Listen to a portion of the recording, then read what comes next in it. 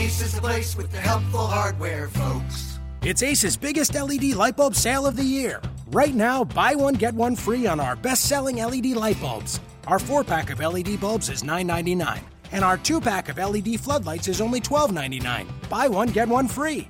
There's no limit on how much you can save, so stock up now. Hurry in. Buy one, get one free on long-lasting 10-year LED bulbs, now through Monday, only at your neighborhood Ace. See participating stores for details. Locked On Heat is an intelligent and entertaining daily podcast covering the Miami Heat and the NBA. Like I said, it's daily, 5 times a week, so subscribe on iTunes, Stitcher, or Google Play, because we'll be there every morning, waiting for you. You can email the show at lockdownheat@gmail.com, where you can send us questions for our weekly mailbag, inquire about advertising, or just say hi. And finally, we're asking you, the listener, to go on iTunes and leave us a rating, and even a review if you're feeling particularly generous. It helps. Now, on to the show.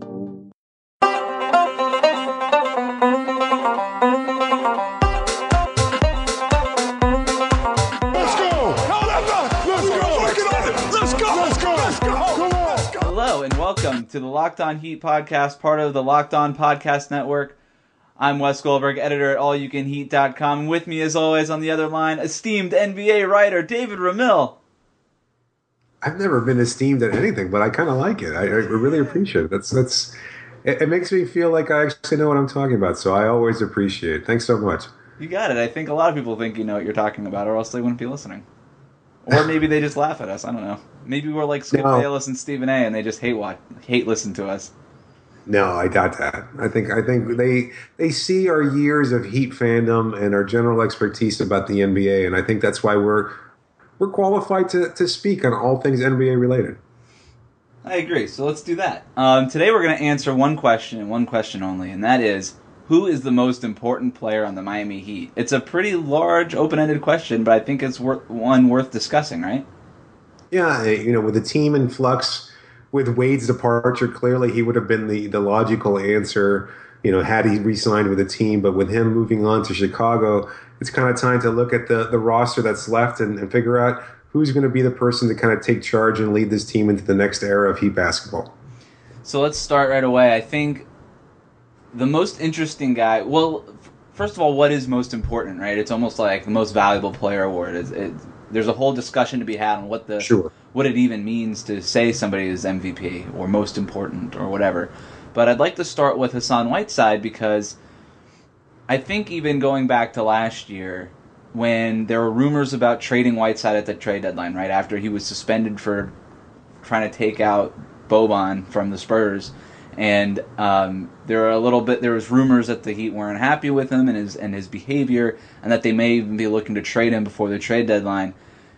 And I said it back then, and I still think it's true now, that Miami's ceiling rises with that of Hassan Whiteside, meaning that even last year, if the Heat really wanted to try to make a run at what was considered back then an open Eastern Conference, right? The Cavaliers didn't look like they looked in the NBA Finals. They didn't look like an eventual NBA champion at that time. That the conference was wide open in the East. So why not run it through with Hassan Whiteside, because this team can be as good as Hassan Whiteside is. He's such a dominating presence in the middle. If he can somehow find a way to make guys better around him, he can be even more of a dominating presence. He'll be more than just stuffing stat boxes. He'll be really contributing to the play of all 5 guys on the team or on the court at one time. So I still think that's true now. I think, especially given the way that this new roster is constructed, with Whiteside basically anchoring the middle of it, I would say that he's probably my first choice for most important player. If he can somehow get to a point where he makes guys better around him, he can really unlock a lot of interesting things for this team.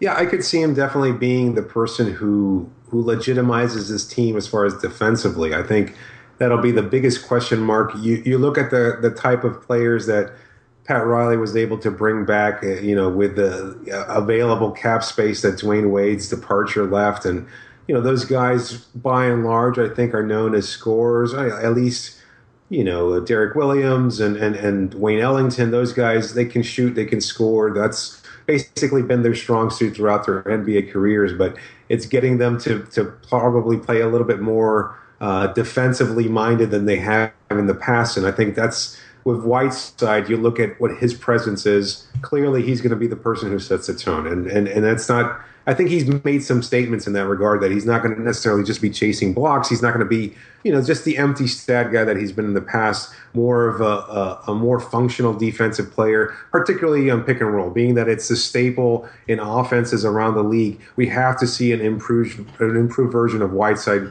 as far as his ability to guard pick and roll situations. He needs to be able to pick up guys in the perimeter, roll a little bit more effectively, and not be a liability in that regard. His rim protection, unquestionably great. I mean, we've seen that in the past. He alters not just a few shots per game, but he alters several shots that aren't even taken as guys drive to the hoop. We saw Kyle Lowry, particularly in the playoffs, the way he was getting to the hoop and then finding Whiteside there as a major obstacle, he would pull out or take a very bad contested shot. And then once Whiteside got hurt, it seemed like Lowry all of a sudden had flicked the switch and became the kind of player that he's been in the past couple of years, the all-star level player that he's been. So, I think Whiteside definitely has a big impact, particularly defensively. What about, first, I have two questions. Number one, how do you think Wade's departure, right? Wade was a declining defensive player. I don't think that's safe to say, right? And some would argue it, right? Yeah, and even Luol Deng, who was a fine defensive player, didn't really perform up to his reputation. I mean, he's got a great reputation as a defender, but I even think Justice Winslow last year was a better perimeter defender than Luol Deng on a consistent basis. Sure. Maybe certainly more active. I think maybe a little bit more disruptive. Having Josh Richardson and Justice Winslow, two of the most versatile defenders that the Heat had on the roster even last season, now they're starters. I do wonder how that helps Hassan Whiteside on defense, now that it's not going to necessarily be Whiteside covering up for maybe Dwayne Wade's slow step in defending a pick and roll, or Luol Deng maybe his slow step as well in his older age. I wonder if those guys are going to really help Whiteside, maybe allow Whiteside to not have to come up as much and play the pick and roll, where that if you were going to call out a deficiency for him on defense, that's certainly where it would be.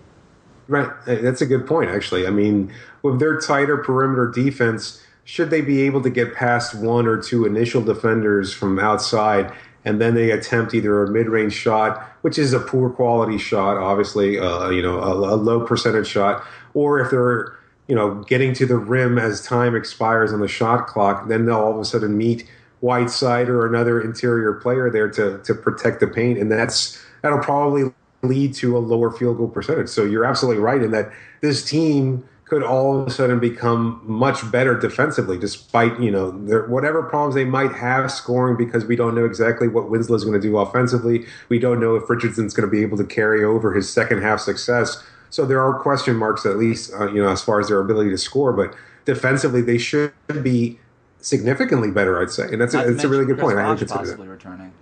That's by sure, for sure. And that's actually, I mean, as far as I'm concerned, actually, I think it's interesting that you went directly to Whiteside as far as being able to set the tone. But if my answer would have been obviously Chris Bosh, right? Because I think he's the person who could probably not just legitimize this team, but even take them to a whole other level because of his versatility, because of everything else. But that's almost seems too obvious to just use Bosh. And plus, we don't know exactly what his status is going to be. So it's interesting that you went directly to Whiteside as the key player for next season's success. Yeah, I was thinking more in terms of guys who we know are going to play. Sure. Because Bosh becomes, and maybe that's how he is important. I was going to say Bosh becomes less important if he's not playing, but maybe he's more important because he's not playing. I guess maybe as far as the impact negatively. But you were talked a lot about Whiteside defensively. I think even if he doesn't necessarily even get better defensively, he's still a guy that finished third place in Defensive Player of the Year voting. And we can argue whether or not that was legitimate, if it was just a bunch of voters around the country just looking at how many blocks per game he averaged and saying, okay, I'll give him third. But offensively, I think, is where he has a lot of room to grow. I think we see good Hassan Whiteside offensive games, and he doesn't, despite being able to dunk and shoot with an incredible efficiency around the rim, he's still not a very good post-up player. No. He favors a mid-range game too much based on what his averages are. Right. And I wrote a piece for All You Can Heat a while ago basically saying how opponents bait Whiteside into shooting that because they know that he's cocky enough to just shoot it, right? If he's left open at 15 feet, they're going to be like, we're going to take that over the 7-foot guy getting to the rim. And so they're going to let him shoot that. So every once in a while, it's almost fool's gold. If he makes that, and especially when Chris Bosh isn't playing and he's able to make that, a lot of Heat fans are like, oh, great, like he's hitting that mid-range shot. He's our big man that hits the mid-range game. So that almost makes up for the loss of Chris Bosh. But Chris Bosh shoots it at a highly effective rate, like a very good rate where you would say, no, Chris Bosh should be shooting a mid-range jumper, even though that's technically the least efficient shot in basketball. Whereas Whiteside does it, and that's like every once in a while he'll make it. Maybe every 2 out of 8 shots, I think he'll make it, and that's just not very good. And yeah, maybe he makes it every once in a while, but that's not good enough to shoot it consistently.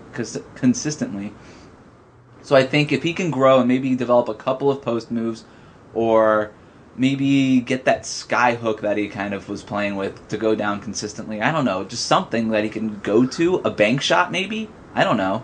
He does not have like a specific go-to move, right? He's not Kareem with the sky hook or anybody else. He can do a lot of little things okay, but nothing that he can go to. He like kind of just falls into made buckets, right? He's so big and so naturally close. Athletic to the rim. Too, yeah. It's just sometimes he just kind of gets shots to go in.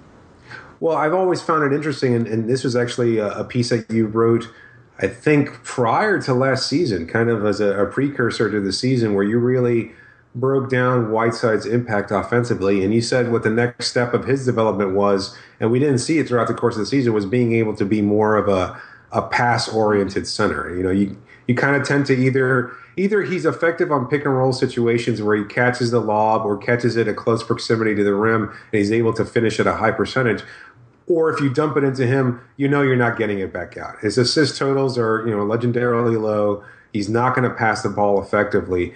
And for the kind of offense that you have now with his team that wants to be, more of a pace-to-space offense because of Wade's departure, I think it becomes even more essential for Whiteside to be able to develop even just a dump pass out into the perimeter where he's able to find an open shooter. You're going to have Winslow probably taking more shots from the perimeter. Richardson's going to be taking shots from the perimeter. Whoever else is in the starting lineup, be it Bosh or Dragic, they're going to have more perimeter opportunities without Wade clogging the paint there. So you figure it's going to be more important for Whiteside to be able to find those passes on the perimeter and find those open shooters so that they can, capitalize on those open wide shots.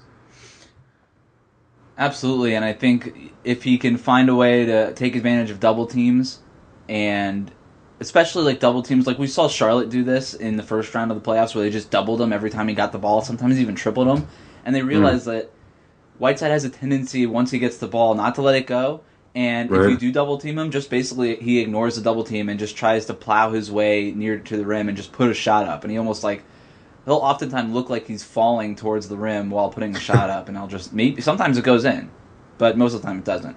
I do want to talk a little bit about Goran Dragic, though, because you can make an argument that he's the most important player on this roster, because even if Whiteside doesn't necessarily get better, I think Dragic is a guy who has every reason to play better this season than last season, because Wade's gone. It's his backcourt. Given how young the perimeter guys are, he's really the only stable veteran out of that group. So he not only has a responsibility to, number one, make up for some of the lost production with Wade leaving, but also to lead these young guys, to take Wade's place in that regard and saying, this is how you run an offense. And we talked about Whiteside. We remember that Wade was like the Whiteside whisperer, right? Like, he always knew how to feed Whiteside the ball. He and Whiteside were the first tandem, Wade was the first guy to build a chemistry as far as the pick and roll is concerned with Whiteside, and we didn't even see that start to develop until very late into last season with Goran Dragic, and even then it was still inconsistent. So Goran Dragic now has a responsibility to figure this out with Whiteside. So if Whiteside's going to get better, Dragic has to get better in feeding Whiteside. And if all these perimeter guys are going to get better, Dragic has somewhat of a responsibility to take a leadership role in that regard. And that's all on top of okay, now it's time to see an increased production and for him to live up to the 2 first-round picks that the Heat traded away from him in the first place. Yeah, and you kind of took the words out of my mouth. For what you said about Whiteside, my feeling had always been that Dragic was probably the most important player on this team because he's going to be the one who sets the tempo, because he's the one who's going to be able to carry this team more than any other player. I think he's going to be able, his ability to mesh with everybody else, not just as a point guard, but as probably the chief playmaker. We talked about Justice Winslow when we talked recently about his ceiling and what we envisioned for him, but clearly Winslow's going to have opportunities now that Wade's gone to be a playmaker and facilitator, but that the bulk of that responsibility falls on Dragic's shoulder. And it's kind of weird because we do tend to think of him maybe somewhat unfairly regarding the trade that Riley pulled off to acquire him and the contract size and everything else. And it's kind of an unfair lens through which we view Dragic. I think overall he's been effective during his limited Heat tenure, but that the shadow of what it took to acquire him has always kind of put everybody in doubt or maybe looked somewhat negatively upon his impact here with the team. And, there were struggles there. That's not to change the fact that, there were some problems there early on last season, but we did see him continue to improve. But I think, for all that Bosh does provide, he does have the tendency to kind of stick with the ball. He kind of slows the offense down. He kind of positions himself on the elbow and holds it a little bit, and then that takes the offense a little bit longer. It's not the pass-happy offense that we've seen from, say, the Hawks in the past or the Spurs and Warriors and other teams like that. There's a little bit more of the sticking of the ball there, and we want to see something a little bit more fluid, and that's where Dragic is really capable of initiating that. I think he's going to be – right. Yes, absolutely. And I think, we saw his speed. He can definitely be explosive. We know in a half-court set he's going to be able to find seams in the defense that he can penetrate and exploit. But we want to see him be more of the hockey assist kind of guy where he can feed it to Winslow, who will find Richardson open from the wing or something along those lines, kind of create those opportunities. And that's what we really need to see from him. And moreover, I think the challenge that Pat Riley issued at the end of the season, where he specifically spoke to Dragic and said, look, we need more from him. I think that was a big step. I think that's also will be a big factor for Dragic. I think he's going to have to take that to heart and realize he needs to be more consistent, particularly from the perimeter. Look, maybe that's not the strength of his game, although it's something that he can do well. Yeah, Riley's comments were exactly, I want him to be a 50-40, 77 guy, right? Or what did he say, 88 guy or something like that. Yeah, right. Something like just short of the 50-40-90 club. Right. And he said, I'll give him some leeway on the free throws because I expect him to be banging bodies down by the rim in the paint. And if we go back to his best year of his career in Phoenix, the year before the Suns traded him to Miami, he averaged 20.3 points a game. But his percentages, which is good, and his percentages were 50.5% from the field, 40.8% from three-point range, and he was a 76% free throw shooter. So he needs to get better at free throw shooting, but that's always been on Dragic to get better there. He had those averages, 50, 40, 77 essentially, and averaged 20 points a game, almost 6 assists a game, and just over 3 rebounds a game. So if Dragic can kind of hit those numbers again, by the way, he averaged 14 points a game last season, so we're asking him to almost average 6 more points a game on about 1 more shot attempt. 2 more shots attempt per game. Sorry, I did the math wrong. 2 more shots attempt a game. So that's kind of the efficiency that we're looking for an increase in efficiency. Well, when they first acquired him, I mean, that was the strength of his game was, I think, along with Wade, they were 2 of the highest percentage-wise, anyway, they were the best finishers at the rim as far as being at the guard position. So that was seen to be the strength of that backcourt, was 2 guys who can finish at a high level at the rim, and we just didn't see that from Dragic. And we kind of chalked it up to him adjusting to a new team. He hadn't really played with Bosh. He hadn't really played with Whiteside, etc. There were rumors that he came to camp out of shape. He wasn't necessarily ready for the start of the season. And we saw, we did see progress from him. Now, you mentioned his free throw rate and everything else. And, aside from percentage and being able to hit those with greater frequency, I think a lot of Heat fans, particularly on Twitter, during the playoffs, looked at, guys in Charlotte, Jeremy Lin and John Wall in particular, and saw how often they were getting to the line. And then conversely, a guy like Dragic, who has been, we talked about it before, knocked in the face, dislodged teeth, gone through a number of different hits as he drives to the rim, and he just doesn't seem to get the call. Do you have any theories as to why that might be? Because it's just, I think we're both kind of in shock as to why he doesn't get to the rim more often, and I don't know that I necessarily have an answer for it. I don't know how this is going to go over with our listeners, but I think it's because he's a white European dude. I agree. Okay. It's funny that you bring it up because I was going to, but I mean, I really think the refs. No, I really do. I think the refs being primarily American, Anglo, or whatever. I mean, I don't, whether they're white or black, I don't know that it makes any difference. But I think that they're American and they hear this European guy complaining. They're like, "Oh, you Europeans are always going to complain." Right. Yeah. It's weird, right? It's weird that we would both come to this. I mean, it sucks. Like, I'm not saying it's right, and I'm laughing because it's mostly awkward, and it is kind of funny. But I don't know, man. I think that's always been my theory. I don't know. I mean, how the guy loses teeth on the basketball court and just keeps with no foul call. No freaking foul call. Is there an argument to be made about anybody else? Because we mentioned Dragic, Whiteside, and Bosh. Not coincidental that those are the three highest paid players on the roster. Well, I mean, with money comes great responsibility. Kind of like the anti-Spider-Man, but I guess you could also make a smaller argument for Winslow because, as we talked about when we discussed his ceiling in a recent podcast, this could be the year that really sets the tone for whether or not he's going to be a complementary player or a guy that you can continue to build a team around.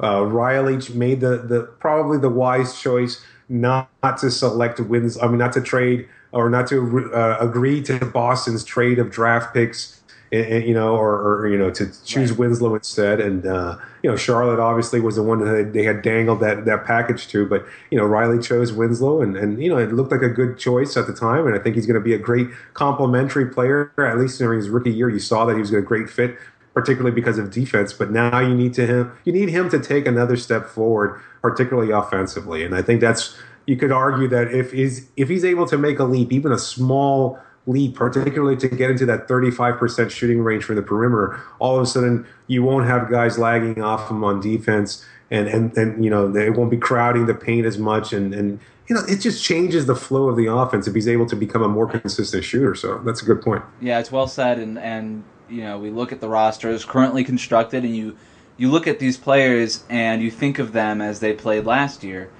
and I think one of the reasons the Trailblazers were so surprising last season and were able to make a playoff run is because guys looked at that roster and like, well, it's Damian Lillard and a bunch of guys. But you forget that C.J. McCollum was drafted very high in the draft and that he had potential that had yet to take advantage of, or that the Trailblazers even really tried to uncover because they had Wesley Matthews playing over him for so long, and he left for Dallas, and now all of a sudden C.J. McCollum steps up and he's asked to do more. And Winslow is almost in a similar position where Luol Deng and Joe Johnson leave, and he's asked to become a starter all of a sudden. Can he take that next step, just like C.J. McCollum did, who won most improved player or was in the running? Okay, but I mean, for McCollum though, and just to play devil's advocate though, I mean, he was always a gifted offensive player, right? I mean, that's why they selected him as highly. They didn't take him for his defense. And I think just in overall though, when you get, not necessarily that we're looking for Winslow to win most improved, but his impact on the floor on the defensive end is just as great, could be just as great as McCollum's impact on the offensive end, right? Okay, I'll give you that. So I think the Heat are in almost a similar position where if guys like Winslow and Richardson and Tyler Johnson and all these other young pieces, Derek Williams and James Johnson, who they just signed, can kind of take another step forward in their development in any way, or if all of them can take a tiny step forward in their development and just be better than they were last year, that really could dramatically help the team. And I'm not saying that they're going to go make a playoff run or go deep in the playoffs, but it's certainly possible. So I agree. They all a lot of young guys have opportunities, so it should be pretty interesting to see who takes advantage of that. I like the Portland comparison because I think a lot of people thought they were a surefire lottery team with the departure of the trade of Robin Lopez, he left as a free agent, and then LaMarcus and everybody took off. So Nicholas Batum was traded. So they lost 4 of their starters and replaced it with a bunch of pieces that were seen as mostly complementary, and I don't think anybody, particularly in the Western Conference, gave them any chance of securing a playoff spot. I think I would say even the most diehard Trailblazer fan probably didn't think they were going to make a deep run in the playoffs, and they wound up getting past the first round. Yep. Maybe that same thing can happen to the Heat. All right. Well, this has been Locked On Heat. Thank you for listening. You find us on iTunes, Stitcher, and Google Play, wherever you need to, whatever you use to listen to your podcast. Sounds like we're there. So go ahead and listen. Subscribe. It's a daily podcast, so we'll be there every day for you. And that's it. Thanks for joining me, David. You got it, Wes.